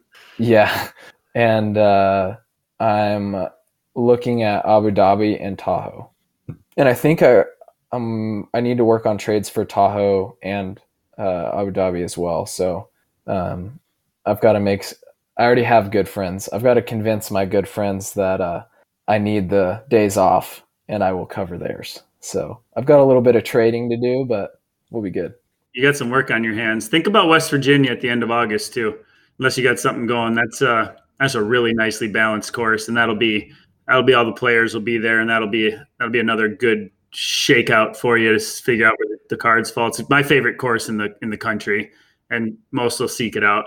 I have a question. Do you guys know if Big Bear's happening? Because my uncle that my uncle that I always like to hang out with has a place in Big Bear, and I saw they rescheduled it, and I actually would really like to try and go to that one, but I don't know if it's just a myth that it's happening or if it actually is. We have no clue.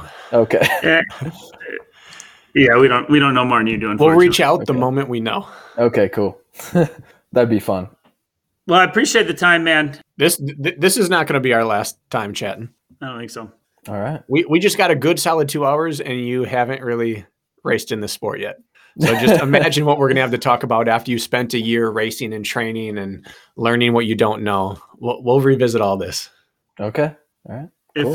If people want to keep up with you, what's your Instagram handle? I know you're somewhat active on there. It's at Rylan Schadegg. The way you spell my name is Rylan, and then my last name is Schadegg. It's a difficult name for people, but it's just my full name. That's it. So. All right. Yeah. Fair enough. Appreciate your time today. We'll be keeping an eye on you. Don't you worry. I'm excited to race you guys. I'm excited to race you again, and then hopefully get to race both of you at some point. So at some point it's going to happen. Yeah. All of the races you listed are not on my plan other than Abu Dhabi. So that's why you got to go to West Virginia. Okay. I might try and go there. That's where Mountain Bike Nationals were the last time that I went. So maybe I'll have to make a return trip to pay back what happened last time. No flats are going to happen in a running race. No, they won't. West Virginia, maybe Tahoe for me. Okay, sweet. All right, Rylan. Well, thank you again. Thanks, guys. Appreciate it.